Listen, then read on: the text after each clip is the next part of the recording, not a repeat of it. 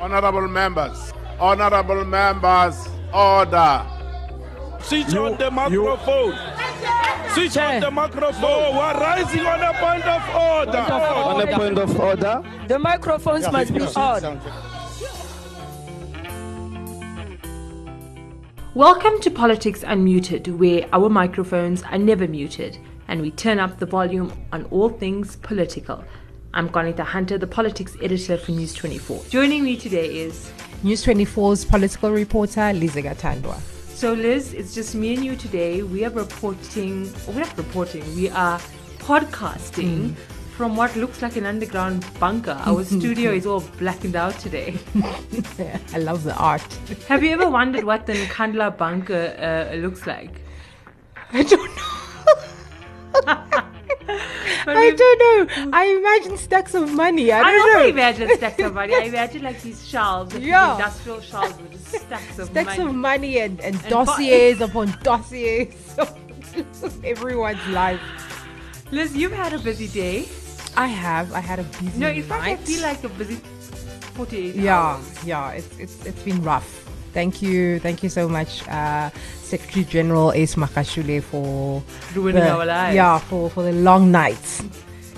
So it started off on Tuesday. You were deployed to Soweto in anticipation of Super Wednesday, which is this massive by-elections that are happening all over the country. What is it, 95 wards that are being contested? A very significant moment. In another world, this would have been the biggest topic of the week. Oh, well, at least that's what we thought. Oh, that's what we thought. Yeah. In our idealistic world.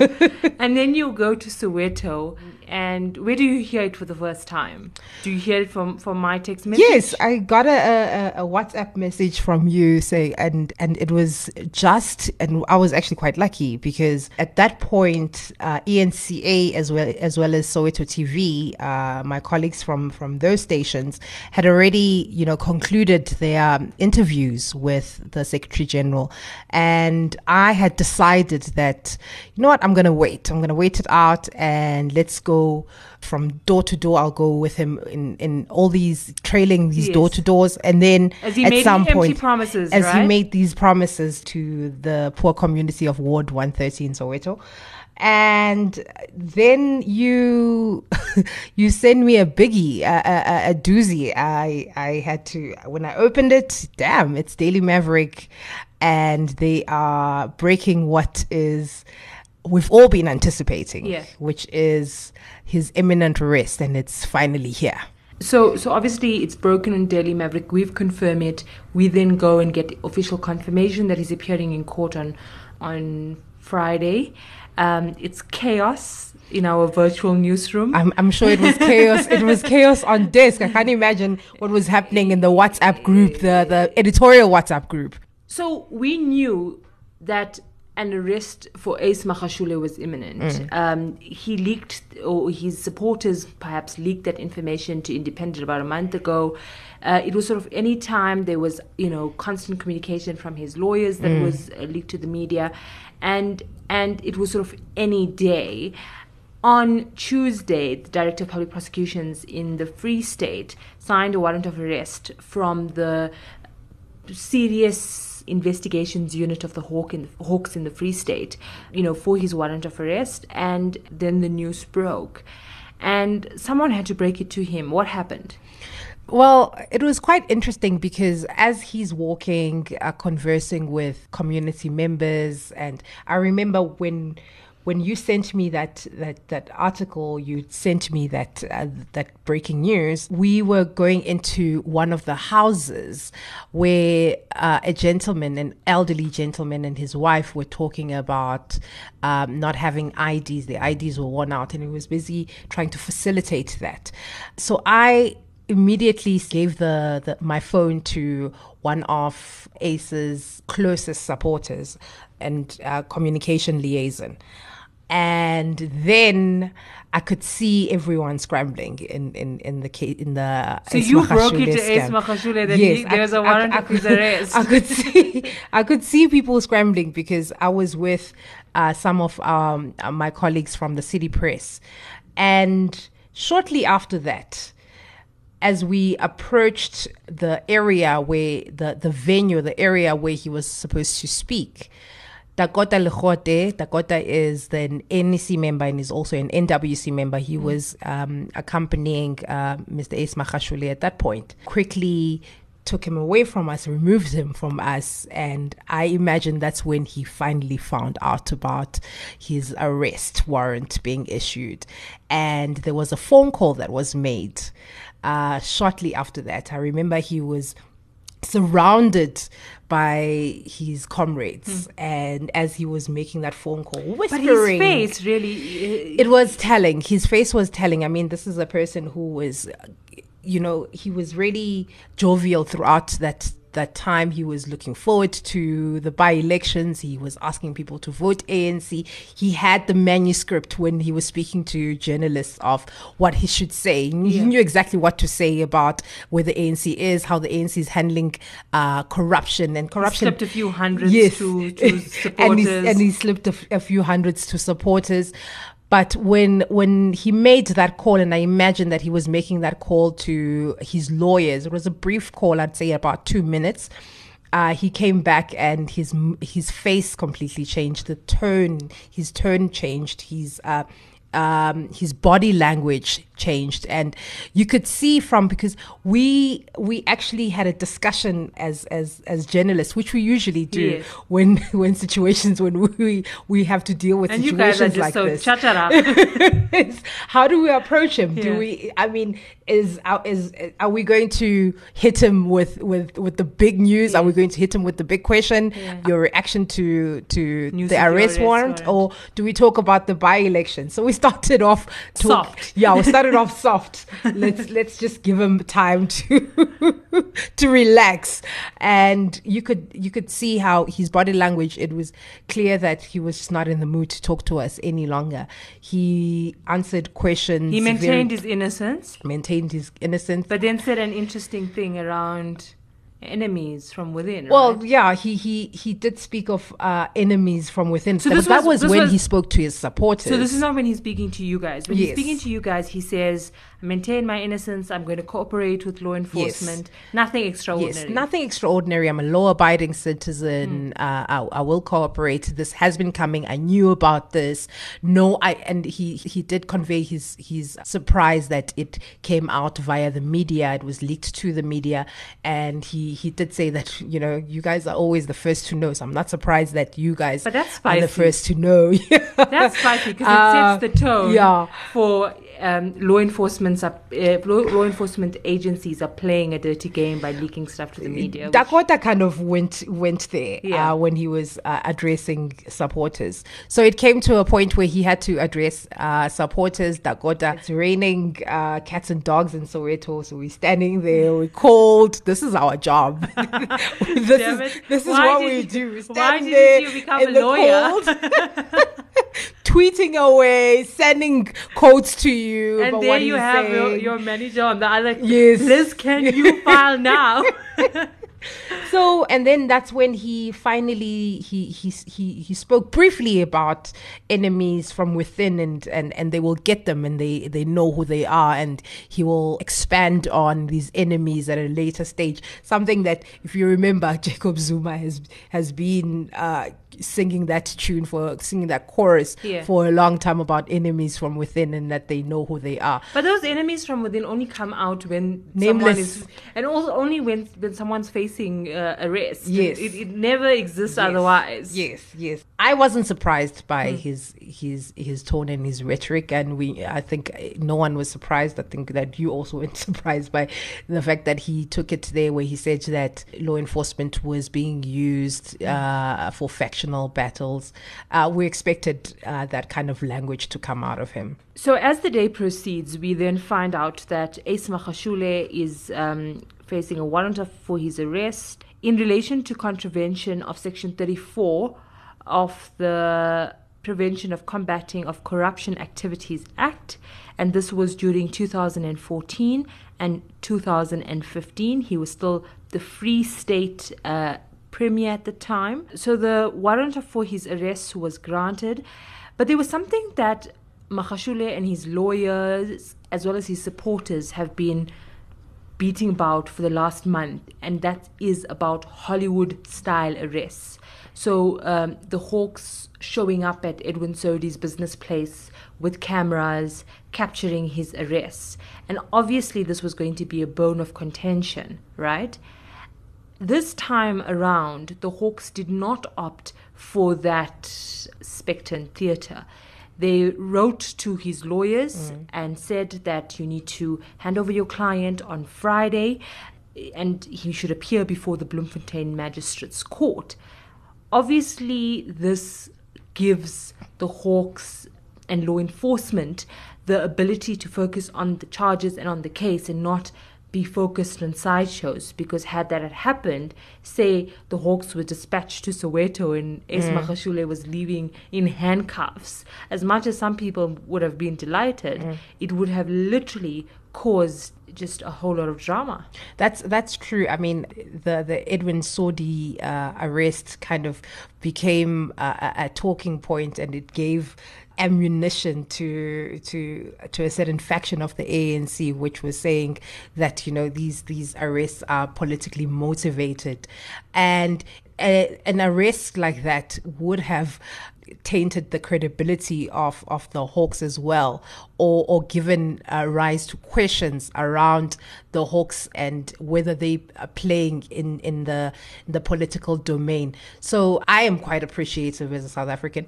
quite appreciative of how it's been done. Also, Ace Magashule was the one, remember, when he sent a letter, or his legal team sent a letter to both the Hawks and the NPA requesting that he be alerted and he not be subjected to humiliation and embarrassment via Hollywood-style, so-called Hollywood-style arrest. So it takes away from any argument that they can make now about the legitimacy of the Hawks case or the process against Ace and the other co-accused. Yeah. So what has happened so far in terms of the asbestos case? Now, we know 2014, 2015, there was this asbestos case, 255 million rand, given to two companies, one owned by Edwin Sodi, the other one by the late Igom Pambane.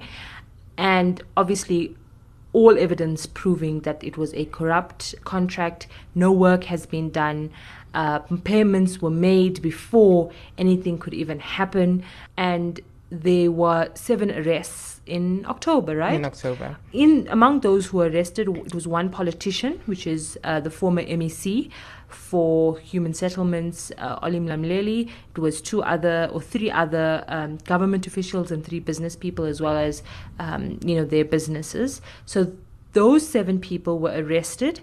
They appeared in court, they got bail. They appeared again today, which is when we're recording this is Wednesday, and the matter was postponed because the NPA says they're going to add accused. Obviously, now we know that Magashule is going to be among one those of them, yeah, who are going to be added to the list of accused. And what's interesting is that the asset forfeiture unit had also come in and swooped, and they've seized assets. We saw Bentleys and Porsches and what else didn't you feel very poor when you see so? I can never get rid of the picture of the Bentleys and the Aston Martins and the beautiful cars and the view that those beautiful cars have is far better than anything I could imagine for myself and my daughter. So yeah, with corruption money, one may argue, but So that happens, and now obviously the NPA is at a point now where it cannot bungle this case. So we know that they are now sort of satisfied that those who are meant to be arrested are going to be charged. So Ace Magashule, there's going to be 2 others. It'll be interesting to see who they are. But this is now where the politics comes in, right, Liz? And so very quickly we came to hear that the top 6 of the ANC was meeting late on Tuesday evening, and there was this anticipation of now what happens when the Secretary General of the ANC is charged with corruption. So We've been writing stories about some of the high-ranking or top ANC officials, whether be in provinces or nationally, who have either been arrested or accused of wrongdoing. So we've been writing a series of stories about what has been happening since August, when the NEC resolved. I feel like from June. Was it from June? So let me track this back a bit, right? It's the end of June. It's like the 30th of June. The NEC meets. Now, this is at the time where COVID-19 corruption is all over. And then the first conversation starts. I remember because it was Eid or something. I remember it quite vividly. And the conversation started around, kids of politicians, right? And then that's spilled over into the public domain. Then there was a subsequent NEC where it was the whataboutism NEC, where if you say I'm corrupt, what about Bosasa? What about this? What about that? And there was just a whole lot of finger pointing. Then there was sort of this conversation that, okay, we need to be firm against corruption. Ramaphosa taking the lead, proposing that there should be this firm resolution that those who are accused of corruption should step aside from the party. And that takes us into August. And then at the end of August, Ramaphosa coming out. It was a special NEC, I think, where he addressed us as the media, and he said, those who are accused of corruption should step aside. The thing about the ANC is that they don't iron out the fine print, and it's always left to interpretation, so they can get away scot-free by not implementing their own resolutions, which in fact is a whole PR stance. Ramaphosa being fierce on corruption in that NEC that saw drama before it. Remember the whole thing of the Zuma letter, the Jacob Zuma letter, the call by Tony Yenge in his call, that Ramaphosa should step aside because of the CR17. Yes, the funding. And so there was all of this drama, and then the ANC comes out with a statement, and it's hailed as Ramaphosa asserting himself. But then, like what happened with VBS, like what happened with so many other scandals, it just gets lost in translation. And nobody wants to step aside. Since that decision was taken, there are people who have gotten more charges in the likes of Bongani Bongo and are still chairpersons of portfolio committees in Parliament. Now, the thing is, it feels like we as the media believe the ANC resolutions more than they do. I think that's fair to say. I think that's fair to say. And we look at it, Section 27.5 of the Constitution says 1, 2, and 3, and this is what the resolution of NASREC, and this is what your 2015 what did you say? What did you say on our last podcast? You said one ANC leader said to you, "Why should you believe everything we say?" Yes, so it's exactly. In fact, I'm writing a column. I'm writing my column for tomorrow, and that's exactly my thing. Is that we are believing the ANC at their own peril when they don't even believe it.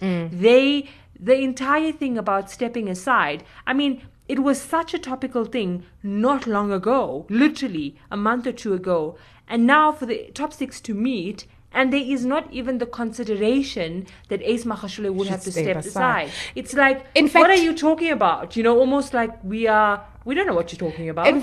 In fact, what actually shocked me was the DSG, which is the Deputy Secretary General, saying that they not only support him, they not only put their support behind him, they want him to be treated fairly and justly, and they don't want any bias against him, which is granted. But when you look at the ANC, and I completely agree with you, you look at the ANC in terms of its resolutions, not only just about stepping aside. We talk about audits. Yes, where are the lifestyle audits? We talk about what they for a long time said that they wanted to give the Integrity Commission teeth. Yes. The Integrity Commission is so useless. Yeah. It doesn't have any clout. I mean, if you appear before the Integrity Commission, they don't, it's just a matter of procedure. It's not a matter where you are ready, you know that you're appearing before an institution that has gravitas. And so the thing is that they sell it to us that the ANC Integrity Commission, hypothetically, is going to solve all our corruption problems. And this is it. This is how we are rectifying. Meanwhile, we drink that Kool-Aid and we then say, okay, what's happening in the Integrity Commission? When everyone's looking at the Integrity Commission and looking at these, old people and laughing at them, knowing full well that they themselves don't take it seriously. And so I think it's time to stop giving the ANC the benefit of the doubt, because this is not about Magashule defying an ANC resolution. This is a party that doesn't take its own resolution seriously. That's true.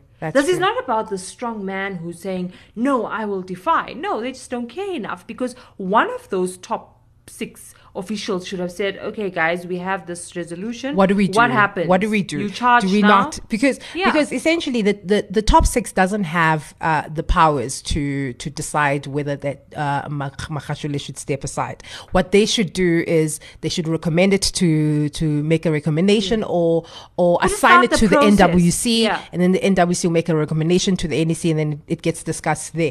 But I would have expected something of, I always say, just give me something where I can actually believe that I have leaders who have my best interest at heart in this country. And every time I go into a press briefing, I remember when we went into that press briefing shortly after Jacob Zuma made that shoddy apology about flouting the constitution. Yes. Gwede Mantashe takes us to Mutuli House. Was it a late night? It was 10 o'clock or something. Yeah, Gwede Mantashe, 2016. yes, takes holds a media briefing, and you came out not knowing what in the world ANC stands for. And that was at the briefing now after the top 6 meeting, where you don't know what Jesse Duarte is saying.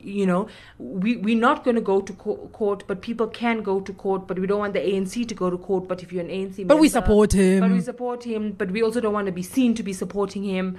So then I think if people would see our faces right now,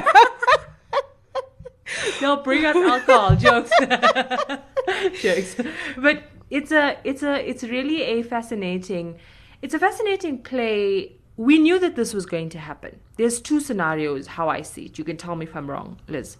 The first scenario is Magashule doesn't get support from the party. He's told to go there. He mobilizes his own support. He's told to step aside. They fight it. Eventually, he has to step aside. It doesn't really do much for the ANC, because there has been these accusations against Ace Magashule for a long time. And anyways, some people argue that he was an ineffective Secretary General anyways, unlike maybe his predecessor, where, everything from the party came from his office. So Jesse Duarte steps in, carries the party for a while until his case is concluded, or until some shake-up happens in the ANC. So that's the one version. The second version is that this then creates fear among his supporters, and they then go all out to start creating this narrative that law enforcement agencies are being used for political ends, and then it creates a band of thieves who are now supporting each other. We've seen it before. We've seen it in the form of Zandile Gumede and others.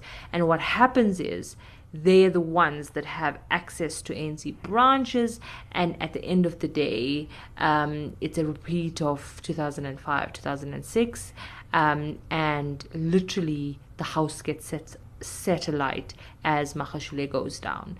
And so those for me are the 2 scenarios. I don't think that Cyril Ramaphosa emerges from this a hero. There's no way he does. Neither do I. I think even to his supporters. Exactly. I think we are looking at, and I think he's caught between a rock and a hard place. My biggest worry when Cyril Ramaphosa took over and he went to the union buildings was because he took all of his resource, he took all of his manpower and took it to the union buildings, leaving Luthuli House accessible to Ace and the likes. As a result, Ace Magashule has managed to, he's been going to KZN. He still has a lot of support in the Free State. We've seen that. He seems to be trying to get support from the MKMVA, because for some reason the MKMVA, he's a staunch supporter of the MKMVA. Of that faction of the MKMVA. Yeah. Look, whatever happens, the reality is that he is not going to willingly step aside for the good of the party. That's not going to happen. He is going to, I imagine that he is going to fight as hard as he can, and the people around him who know that if he is affected, if he steps aside, they also have a lot to lose. Yes. Yeah, they also have a lot to lose. So that in itself will propel his supporters to encourage him to fight. Because it's not only about, and we saw that before that NEC meeting, is that this is not about some random regional leader who's charged with corruption that they he mustn't step aside. This is about, you are effectively dismantling an entire faction of the ANC. Someone said to me, a former NEC leader said to me, and I think he painted a very bleak picture, but he said to me he foresees a split in the ANC. Those who are disgruntled, he sees if Ace Magashule is being forced to step down, those who are disgruntled, he sees that what they will do next year in the 2021 elections is to say, you know what, we're not going to participate. We're not going to mobilize. We're not going to go out and campaign. We are just going to let the ANC crumble and fall apart. And that's what essentially they have planned in areas like KwaZulu-Natal. KwaZulu-Natal, we know, is one of the biggest provinces in the ANC. And Jacob Zuma and in extension Ace Magashule still wield some support in that province. And the reason why, and this is what people must not forget, Liz, is that it's a 10-year patronage building that you built from the ground up. So it is all interlinked. That an asbestos, this is not just a random corruption deal that went down. An entire network of patronage, more complicated than a spider's web, has been sustained and growing for a decade, and therefore, you can't sort of pull out. It's a domino effect. Yes, yeah. Absolutely. And so people are not looking at this and being like, okay, this is one guy going down. This is the entire network, and everyone's being affected. That's why you saw mayors in Gauteng losing their mind late at night. It's because this thing sets an important precedent. And the thing is, and that's why people were wanting high-profile arrests, is because once the main guy sort of gets fingered, litmus test, yeah. Yes, it's a sense of, okay, are they going to start coming for all of us? It also is the adverse in the sense that now it's a very good deterrent. But as I say all of this, there's one test for me, and that is the NPA cannot mess it up. Shamila Patoi, I'm sure I'm sure she's aware of that she can't mess this one up. I mean, of all the cases that she has on her desk, this is the big one, and it's the biggest test she has of her independence. It's the biggest test she has of her authority in the NPA, and it's the biggest test that the ANC has. Will the ANC interfere in these proceedings? Paul Mashatile has said that no, we will step aside. We'll let the law run its course. But it's going to be an interesting couple of months. Yeah. It's going to be interesting for us as well, Kanita. I mean, we are not going to have You're going to be overworked. Sleep. We are not going to have any sleep.